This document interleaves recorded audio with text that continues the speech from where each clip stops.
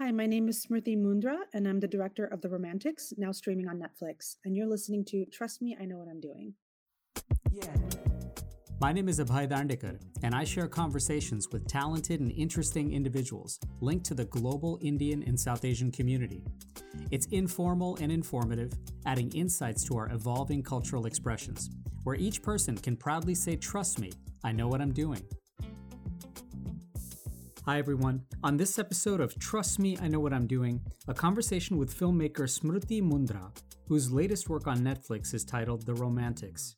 Stay tuned.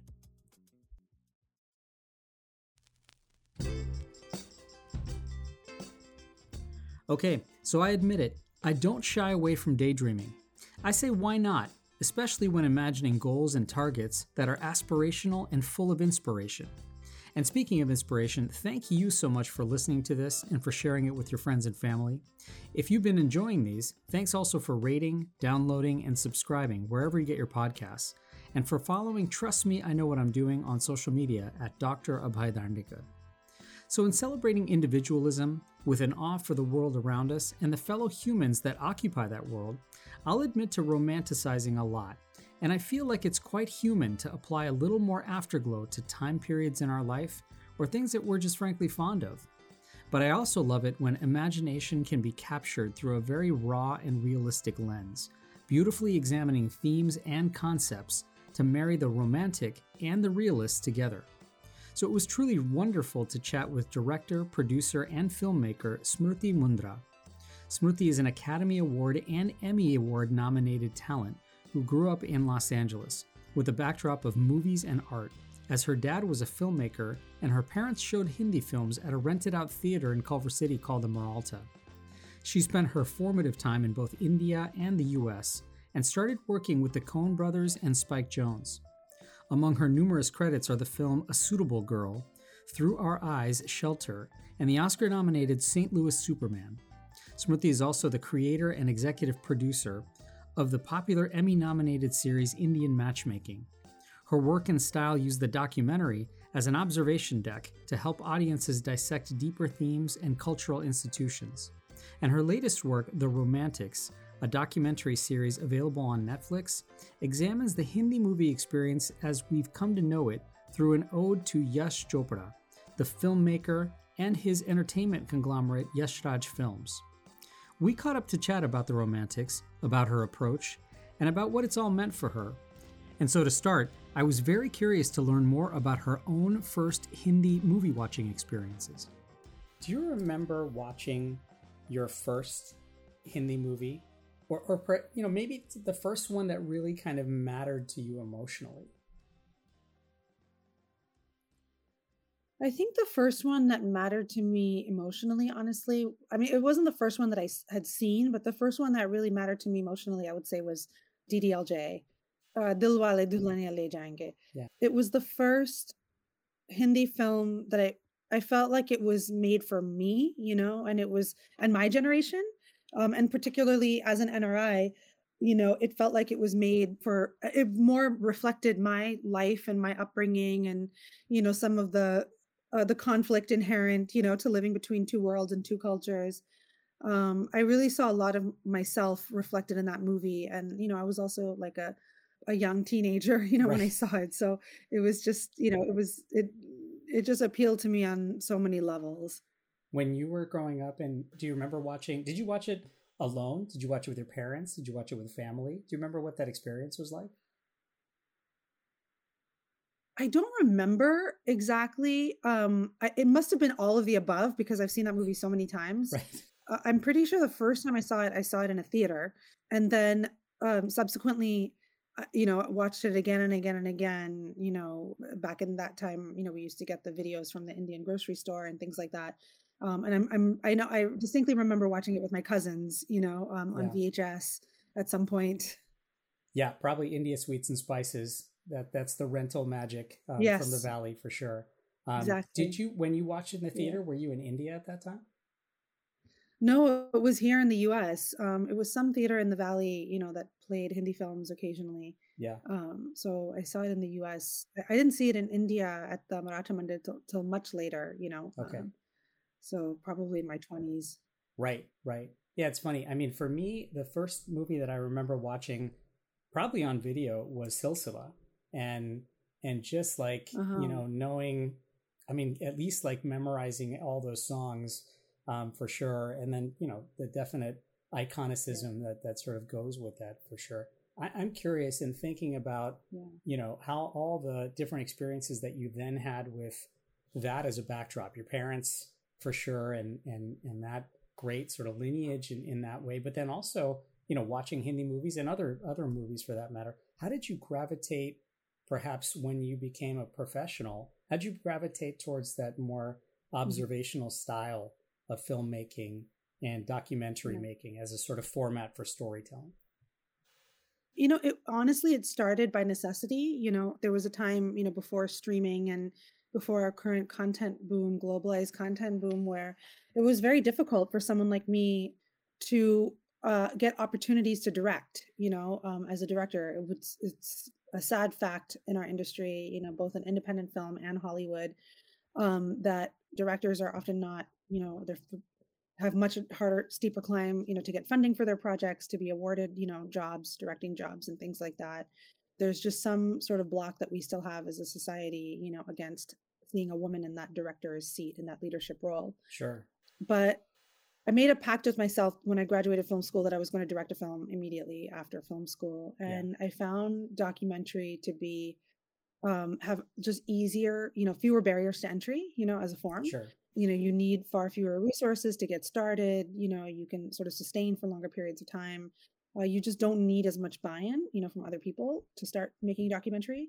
So that's what I did. And then very quickly, I really fell in love, with that form of storytelling. Yeah. And it just became, from necessity, it turned into passion. Yeah. And by the time my first film came out, my first documentary that I spent 7 years making, by the time it came out, suddenly we were in a climate where nonfiction storytelling was booming, at Netflix and at all these other streamers, they were on the rise, and nonfiction programming really started to boom in a way that we had never seen before. So I got very fortunate. I was like right place, right time, Yeah. coming into this space. Though it wasn't part of the plan. Yeah. Was that a tough thing to grapple with, in the sense that, like, when you were first imagining yourself as a filmmaker, that perhaps wasn't necessarily the plan, and you to kind of pivot in a way to what the needs and the gap were at that time? Was that a transition that you were prepared for? Yeah, I don't think I don't think once I started, I never looked back, and there was never any kind of pangs of regret, because I just so immediately fell in love with documentary filmmaking and nonfiction filmmaking. It was so invigorating. I felt really, truly autonomous, like I didn't, it's such a smaller, more intimate medium, that I could do what I wanted. I could, create, and I had so much freedom, to create. Yeah. And that was really, it was a really amazing experience, and I was enjoying it so much, and I felt so creatively invigorated in the process of doing that, that I really didn't give it a second thought, in Yeah. terms of the path not chosen, so to speak. Is there sort of a different comfort with creating documentaries that you just can't find, perhaps, when you're making fiction stories or other kinds of Mhm. storytelling? Oh yeah, I mean it's allows you. It's a medium that really allows you and encourages and necessitates, in fact, just engaging with the world, around us, and meeting interesting people. And every film, it's like its own dissertation. The amount of research that goes into it, Yeah. access, things like that. It's just a really creatively invigorating form, seeking things out, finding stories, compelling stories out in the real world, Yeah. and molding it, into a film. Are you the type of person that loves and kind of craves all the extra questions that get added to the storytelling that you're doing? Or is that can that sometimes be, wait, I gotta focus, I gotta get back to, what we're really trying to accomplish? I mean, it's a good problem, when you have a subject that leads you, in many directions, and there's lots of, you find an abundance, of ways to tell your story. That's a great problem to have, though Yeah. it does make it a challenge, an edit to essentially then pick a, like focus, on a vision and stick with it and see it through in the edit. But that's what directing is, it's Yeah. taking abundance, and filtering it down into a compelling narrative. I was thinking of your work and trying to even imagine what that beginning process must have been like with the Romantics. But I was reminded of when Peter Jackson was diving into the Beatles, that treasure trove of like footage and archives. And I'm wondering if you had a method of even organizing or prioritizing in telling this story about the Chopras. Yeah, I think, we were very clear, my team and I from the very beginning, that we didn't want to just do a highlight reel of the best, most iconic films and the stories behind those films. That was sort of the low-hanging fruit, of our story, of our narrative. We wanted to, it was always like the sort of phrase that we always use in the research process, was how can we push the story, like to feel bigger, like how can we push the story or dig deeper, I would say, to find a bigger story than just the stories behind the movies kind of thing. And, that really led us to look at the historical context, at the time these films were being made and try to make connections that way. And then, dive deeper into personal stories, about the Chopras and the studio and what that meant, what that symbolized, in India at that time. And so we just kept sort of digging and trying to make those connections, try to see patterns and themes emerge. Did you have to, in some ways, kind of, because you were trying not to make a highlight reel, because you wanted to make it authentic and really kind of dive deeper, did you find that there were surprises along the way, in the sense that, like, wow, that was a completely unexpected twist, that we didn't expect perhaps in preparing for this? Yeah, I mean, I think one of the biggest surprises was in getting to know Aditya Chopra and really understanding how much intention and vision was behind what he built with Yash Raj Films, and how much, honestly, like, Yash Raj Films, can be sort of credited to him. I mean, I think Sure. Yash Chopra is iconic as a filmmaker, and he was much more prolific as a director, than Aditya has been. But the idea for the studio and the vision for the studio, and the manifestation of that vision was all Aditya's. And it was really remarkable to see that, because I think you anticipate, the son of a very, respected and famous filmmaker is just going to follow in his father's footsteps, but he didn't follow in his father's footsteps. He took a leap on the moon, and did something completely so much bigger and, and different than what his father did. And that was a really interesting aspect to discover. With both you and Aditya as children of filmmakers, was there some sort of shared empathy that helped kind of form a little bit more of a bond, perhaps, or even just made it easier to connect? Oh yeah, definitely. I mean, I think one thing, at least that I really connected in hearing him tell his story, was this idea of being aware of one's privileges, and that really driving you to, like, want to prove your value, in the world, and prove your and you want to build upon, all the gifts that you've been given, as opposed to just coast along. And I think, we shared that drive. Obviously, Aditya had very big shoes to fill, in terms of his father. But I really, when he was talking about that drive of wanting to take his dad's legacy, to the next level, both out of respect for him, but also maybe in, like, some deep rooted way to want to prove that I'm not just here resting on my father's laurels. I'm here to drive the legacy forward. I really appreciated that, and that's definitely something that I've thought about and have felt. You're listening to Trust Me, I Know What I'm Doing. After a quick break, we'll come back to a conversation with filmmaker Smriti Mundhra. Stay tuned. Conversation. It's the antidote to apathy and the catalyst for relationships. I'm Abhay Dandekar, and I share conversations with global Indians and South Asians, so everyone can say, trust me, I know what I'm doing. New episodes weekly, wherever you listen to your podcasts.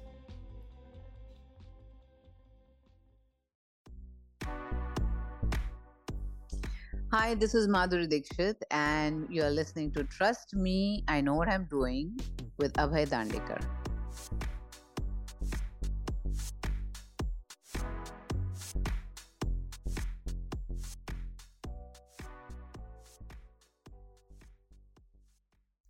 Hey, welcome back to Trust Me, I Know What I'm Doing. Let's rejoin our conversation with filmmaker Smriti Mundhra. I'm curious about one thing. What do you perhaps have to unlearn about yourself or in general to make this movie? I think with every, film, especially documentary, I think one of the great gifts of documentary filmmaking is it's a process of discovery, and the material you're working with, the subjects, in terms of topics and the participants, their stories can really teach you as much as you can shape them. And I think like coming, from a fiction background and having grown up and watched, fictional films and all of that, where you're really creating a world, and creating characters. I think really keeping myself open to the story guiding me, is something that I really had to learn and hone. And I think, I always say one of the best moments for me, I've learned to recognize this. It used to terrify me. And now, as I've like progressed in my career, now it's like I wait for that moment. Right. Where all of my assumptions, about a subject or about when I start a project fall apart, and something totally new emerges, a new idea, a new narrative, deeper understanding. And that's when I know, like, okay, I've really tapped into something here. I'm not just sort of following my preconceived notions and biases, Yeah. I'm learning something. So that's a very thrilling moment for me in any process. Is that typical for almost all the projects that you've been on, where there comes a moment where you're like, there's an aha sort of eureka moment there where, yes, you have now not only just unlearned it, but you've forged your path to trying to have that sort of creative either inspiration or that direction that sort of guides you? Yeah, pretty much. I mean, it's when it doesn't come, I start to worry, Yeah. Now at this point, I wait for it. Then I start thinking and saying, what am I missing here? What am I not seeing? How come this is playing out exactly as I thought it would when I didn't know anything, And so, now it's definitely something that, that happens, that I notice happening regularly. There's kind of an intentional reason why I asked that question, and even just like thinking about that is because, as an audience, a lot of times, especially when you're watching a documentary or something that's much more real and non-fictional, that there is an element of unlearning that you're trying to, in fact, perhaps dispel either myth or perception and find a new kind of lens on something. And it sort of reminded me in some ways of when people think about Hindi films, and in order for Hindi films not to always be perceived as the sort of derivative of the Hollywood experience, do audiences need to unlearn in that way what they know about Hollywood to truly kind of understand Hindi films at their core? And is that part of the ongoing kind of story and evolution of what Hindi films need to perhaps capture for audiences that aren't so familiar or that are constantly thinking of it as a derivative? Oh, yeah. I mean, I think that was one of my real motivations for making the series, is to show that Hindi films are not just song and dance and weddings and color, or they're not facsimiles, of Hollywood films. Storytelling, it's all about drawing inspiration, from previous work. There's no new or original story, we're always, whether we're drawing inspiration from literature or poetry or other films from other cultures, or sort of like the archetypes, of story, heroes, myth, or what have you, we're constantly grafting off of previously made works. And I think obviously, like, there's instances where something is like, oh, this is clearly like a remake of this type of film or that type of film. But I think mostly it's, Hindi cinema has its own cinematic language. It has its own storytelling style. It has its own set of priorities in terms of, how it appeals and touches an audience. And that's what I really wanted to show, that it's not just derivatives of Hollywood movies with some songs and dances thrown in, that they were speaking, to a zeitgeist, and that there is a reason, behind the madness in terms of the cinematic language. And that's, that it was important for me to convey that. Yeah. I want to think a little bit about some of your previous work. I mean, Suitable Girl and St. Louis Superman and Through Her Eyes, they kind of include a spirit of intimacy and activism and empathy. Are there, I'm just curious if there are important sort of textures and building blocks that kind of show up here, even in the romantics, or form sort of almost direct, solid lines that connect it to kind of your current work? Yeah. I mean, I think regardless whether my work, any particular film of mine, whether it falls on the more commercial side of the spectrum or, the more, I guess, stringent, verite documentary style, whatever the Yeah. format is or whatever the tone is of my storytelling, I think what I'm always seeking is drawing a deep emotional connection, to the participants in my work, helping an audience recognize like our shared sense of humanity, fears, joys, vulnerabilities, all of that. And I think no matter what the work is, and including in the romantics, that was something that, I really try to tap into, particularly with the story with the family, with Yeah. Yash Chopra, his wife, his two sons, like try to really draw out those feelings, of joy, of admiration, of failure, of distance, of camaraderie, all of that, was important to me to tap into. And that's sort of a through line, with all of my work is, I like to just inherently, I like to get to know people, Yeah. and I like to show people in their all of their dimensionality, flaws and all, and still emerge, like in through my storytelling, have those people emerge, when a viewer sees those stories, that they feel like they have really spent time with another human being whose perspective may be very different from their own, and who maybe they would have previously judged, but seeing their humanity and seeing those common connections. Me too, by the way. That's great. I think, and by the way, in that same spirit, is there something relatively autobiographical when it comes to this sort of thread in connections for you? Not autobiographical, not autobiographical per se, but I will say that this is like the greatest legacy, inheritance that I got from my father. Yeah. My father was just a wonderfully warm, approachable, non-judgmental person. And I think that's what I really learned in observing him in his work, and also just how he moved through life. And I just saw how people related and responded to him, Sure. because of that openness. And so that's sort of how I approach my work, and he always told me, he's like, there's one metric that applies to every single film, every work of art, no matter whether it's a painting or a book or a movie, if it's a comedy or a horror or, a drama, whatever the genre, whatever the style, whatever the, everything, the format, there's only one metric that matters, in evaluating a film. And does it touch an audience? The person who's watching, does it touch their heart in some way? Does it move them emotionally in some way? And that is the only lens through which I look at any of my work at this point. The only lens that, I'm not trying to be clever. I'm not trying to be cute. I'm not overly concerned about pushing the envelope, in terms of form or style or visuals. All I'm trying to do is connect with an audience. And I really got that from my dad, and I saw him do that just in his interpersonal relationships with people. And I also saw him, strive for that in his own work. So that's my North Star. I mean, that's so elegantly put. And given that, was it perhaps not autobiographical, then was there an element of kind of need and catharsis then perhaps to doing a film like this? Oh, definitely. I mean, my dad was obsessed with movies, and I was raised to be obsessed with movies. Like we would watch everything, and we watched films together. And it was an industry that my dad hustled and worked really hard, to gain access to. It's something that I've worked really hard to gain access to and achieve a degree of success in. And at the end of the day, it's like movies have shaped me on every level, not just, like most people, you're influenced by the movies you grew up watching, but for me, very literally, like that, this is my family business too, so to be able to tell that story, I think I tapped into a lot of, my own, um, you know, um, thoughts about my own upbringing, and, was able to connect with myself and, in a way connect with my father too in telling the story.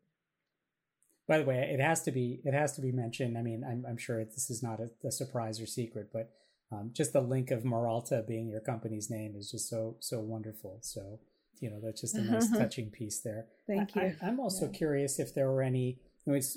Think about unexpected surprises, but were there any unexpected surprises about cultivating trust, particularly that you gleaned from some of the actors or the stakeholders that you met with in making this film? I mean, making those connections and understanding sort of their backstories behind what went into some of the filmmaking. I'm curious whether you found any other sort of surprising nuggets, particularly when it came to building those relationships and cultivating that trust with some of those stakeholders. Yeah, I mean, I think it's interesting because I think this is like one thing we have in common in that we have to put people at ease and earn their trust in a very short period of time, you know, and this is as a filmmaker, especially in documentaries, when I'm interviewing someone, you know, I have just those few minutes, you know, when we're setting up the cameras and the mics, right, you know, to really get people to trust me and open up to me. Except you don't have someone behind you who's going to give them a vaccine in a second. So yeah, that's true. I don't have to give them a shot or administer. Right. You know, I don't have to do that. I just have to get them to, you know, pour their heart out to me. There you go. But you know, I think that's something. I think it just comes into just an attitude that you walk into those rooms with. And again, you know, this is something I learned from my dad. You know, he had this remarkable ability to get people, you know, to trust him and open up to him, you know, Sure. like just immediately. And I think it's because he just conveys, like he always conveyed, and I always try to convey just like a sense of earnestness, you know, about what I do. Like, I'm not here to trick anybody. I'm not here to make an expose or embarrass anybody, right, or, you know, anything like that. I'm genuinely here because I'm interested in what you have to say. And, you know, I think you have something, you know, very relevant to contribute, you know, to this narrative. And I tell, you know, all of my participants, you know, interview participants, to whatever degree they're interested, exactly what I'm doing. You know, this is the story that I'm telling. This is how I plan on telling it. This is the role I think that you could play, you know, in the telling of that story. These are the types of memories I would love for you to tap into. This is like sort of what I would love to get out of this interview. I just put it all on the table, you know, sure, from the very beginning. And I think like one big advantage I had in making the romantics and interviewing all of these big stars and everything is that one or two advantages big, you know, one is that there was so much love and respect for Yash Chopra, that, you know, people came into it, you know, just with a very warm feeling of wanting to reminisce about somebody who had so deeply influenced their own life. But also, you know, I got to talk to these big stars who are used to doing interviews when they have a project to promote, you know, or, you know, when there's some sort of, it's almost like a part of their job. And I got to just talk to them as fans of films and as historians in their own right. And I got to just talk to them, you know, not when they were trying to promote something or, you know, had some other agenda. So it really, truly often, you know, really just felt like a conversation. I'm curious about one element of that. First off, were there particular noteworthy or people or luminaries that were like, wow, you really discovered that they were true students, and they knew their history and they knew their kind of like backdrop with this? Yeah, I think, you know, the one that immediately jumps out at me was Amitabh Bachchan. Yeah. He just is he's, of course, his career, you know, has spanned so many decades at this point, you know, but he is at a front row seat, you know, and has in fact been a part of, you know, so many big changes in the film industry. And then, you know, his films and his, you know, have impacted culture in so many ways. So he's just been part of this, you know, big evolution that we've seen in India over these last few years. But he also just, you know, he just has such an amazing ability to contextualize, you know, what Indian, you know, history in a way, like, and he just gave me such great perspective, you know, particularly in sort of the big cultural changes of the 90s and the 2000s, you know, as globalization was setting in, and he just had incredible insights and expressed them so beautifully, you know, and so eloquently. So like for me in my position as a filmmaker, that was really a dream. Almost like someone who has that kind of longitudinal and institutional memory, and someone who can express that so well.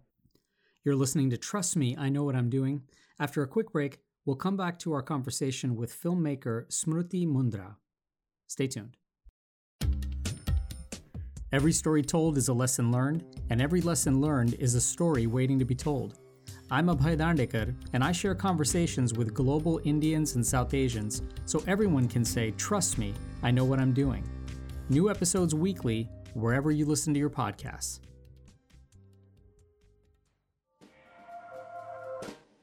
Hi, I'm Lily Singh, and you're listening to Trust Me, I Know What I'm Doing.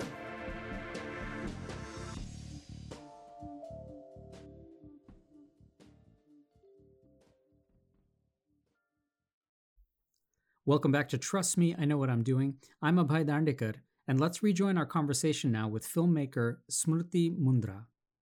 I was curious whether there's so much that goes back to kind of love and love stories, and are there elements of the love story in Hindi films that are still successfully Indian, meaning that they have Indian identifiers, or is it almost inevitable that genre or the making of a Hindi love story inevitably melds and blends into the kind of Western or global influence that's all around it?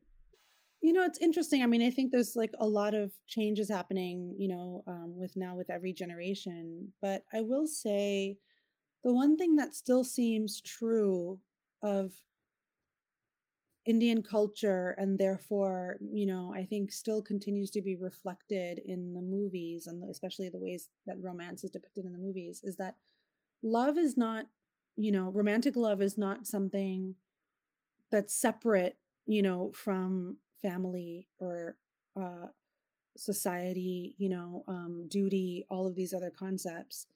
It's not like, and I think in a lot of Western films, when you see romantic love and stories about romantic love, sometimes you don't even have a notion, that these characters have a family or, Right. Anything Right. beyond that. And I don't think, those elements are very separate, in Indian life. Like, obviously you see it, in sort of our marriage traditions. It's like a family affair, and then the whole family gets involved. And I think there's really a clear sense that a marriage impacts multiple generations. And so everybody kind of gets involved in that sense, and I think we still see that, a lot in Hindi films. It's not like two people, off living their lives, and I'm not saying that doesn't exist in Hindi films. Obviously Hindi films are evolving, and you see it. But I just think generally speaking, like this idea of romantic love it's not isolated, from all the other aspects that are important, to our lives, particularly family and tradition, whether you're rejecting that or running away from that, or trying to reconcile with that, or seeking the approval, of those things. Like it's always involved in some way that those elements influence, romantic love. No, totally. And I mean, it definitely has so many influences, but it sounds like from your experiences that it's inescapable to tie in the tradition and the family and all the backdrop with that as well.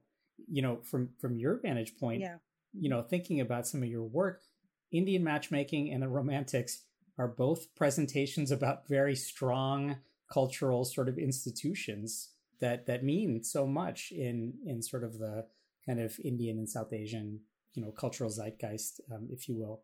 But they're told through your eyes, right? Through your eyes as a diasporic kid.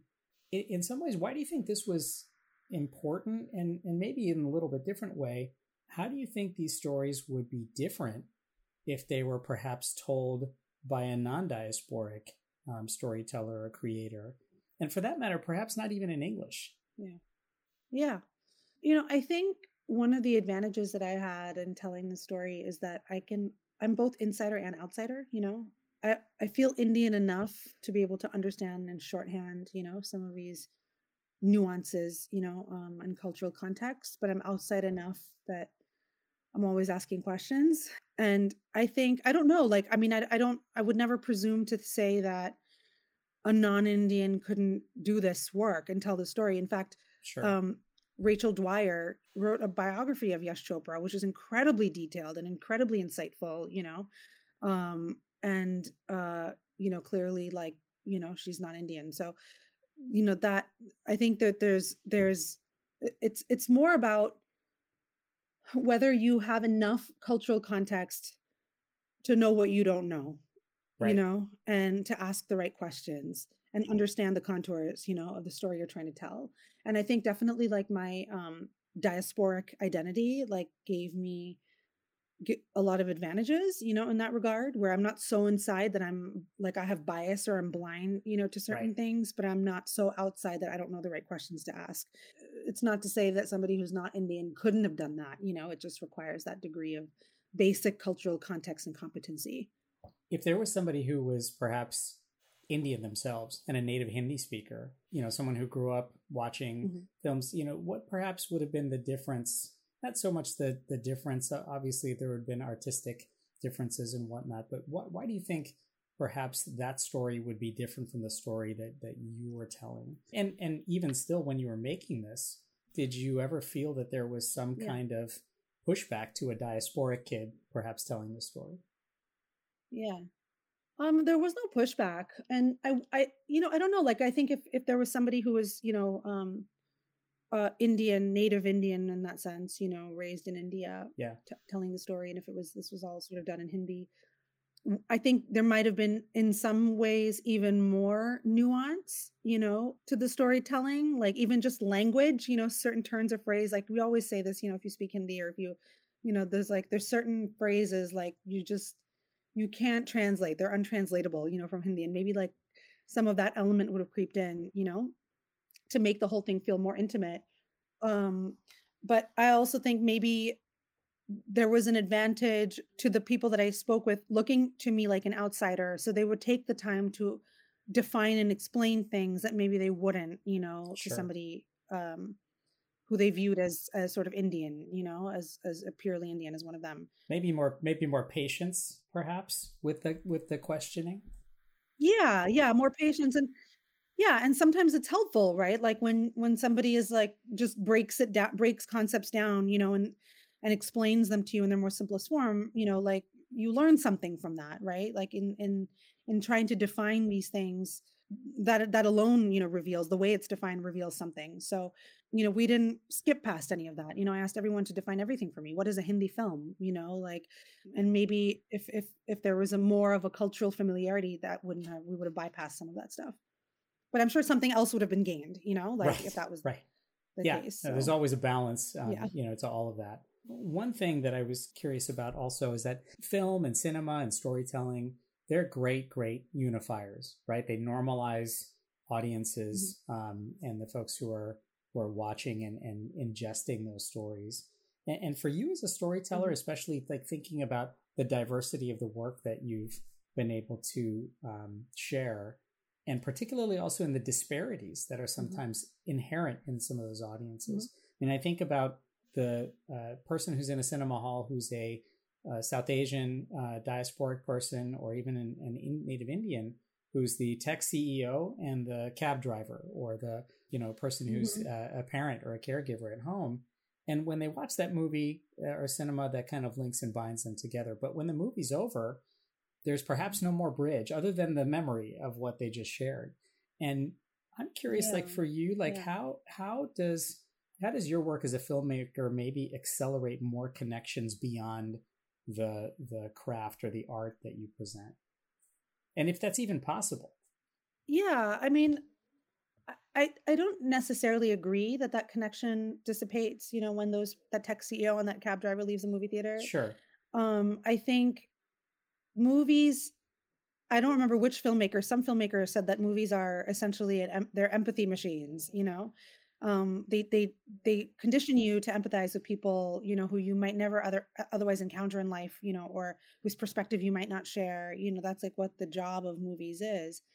And I think, when a tech CEO watches a beautiful film about a cab driver, they might go out and look at cab drivers differently. Right. They might look at people, and that's just an example, but you see people, your empathy for humanity expands, I mean, that's the most idealistic aspiration, I would say, of movies. Now, I think it's a double-edged sword, because when you have an empathy machine, you also have, and you have filmmakers, and you have a system, an industry, whatever it may be, systemic forces that are, how do I say, determining which stories deserve that empathy, which stories deserve that context and that nuance and that deep look, then you're also kind of conditioning people of, to telling them of who they can identify with and who they can't, And so I think it's like a responsibility of filmmakers, and systemically, I don't mean any individual filmmaker, but I mean systemically for film industries or entertainment, to diversify the storytelling,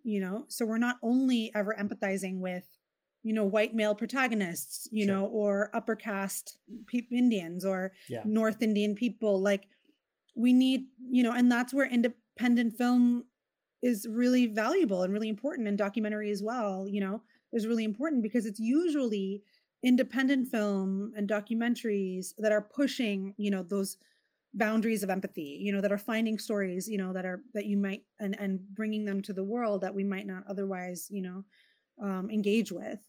Yeah, hopefully. I mean, and maybe the structural or the power to make those structural changes prevents that dissipation from happening, and accelerates the empathy like you're talking about. We started by chatting about you watching Hindi movies early on and some of your first sort of memories of that. Mm-hmm. I wanted to know, as a filmmaker, how much does nostalgia and perhaps romanticism steer or govern your work? Are you yourself a romantic? Definitely.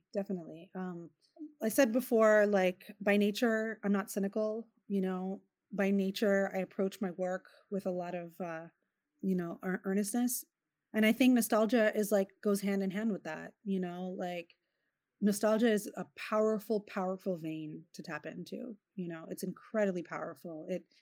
It's joyous and it's painful, and it makes us, seeing how far we've come makes us strive to do better and do more. And I really, honestly, it was the romantics that really showed me how powerful that was. This was the first project that I really explored so fully that theme. It's been amazing and remarkable to see. I didn't expect, I anticipated that people would enjoy the series, because it's movies, it's celebrities, there's just a lot there for people to enjoy. I didn't anticipate how emotional it was going to make people. And that's been a real, learning lesson for me, is that it's a powerful emotion, and, we should utilize it, as filmmakers in our work. Well, I'm sure that people are going to be highly nostalgic after seeing your work, past, present, and future. So, Smriti, thank you so much for joining us. What a treat to have a conversation with you, and I hope we can have you join us again sometime down the road. Thank you so much, Abhay. This was truly a wonderful interview, so thank you. Thanks again, Smriti. And you can check out the 4-part Romantic series on Netflix. And a quick shout out, if you're interested in a story about 2 women of color helping to uncover a conspiracy that threatens the survival of humanity, then please check out a new science fiction detective novel by my friend J.G. Nair called Invisible Sun, Solar Eclipse, available now on Apple Books. Till next time, I'm Abhay Dandekar.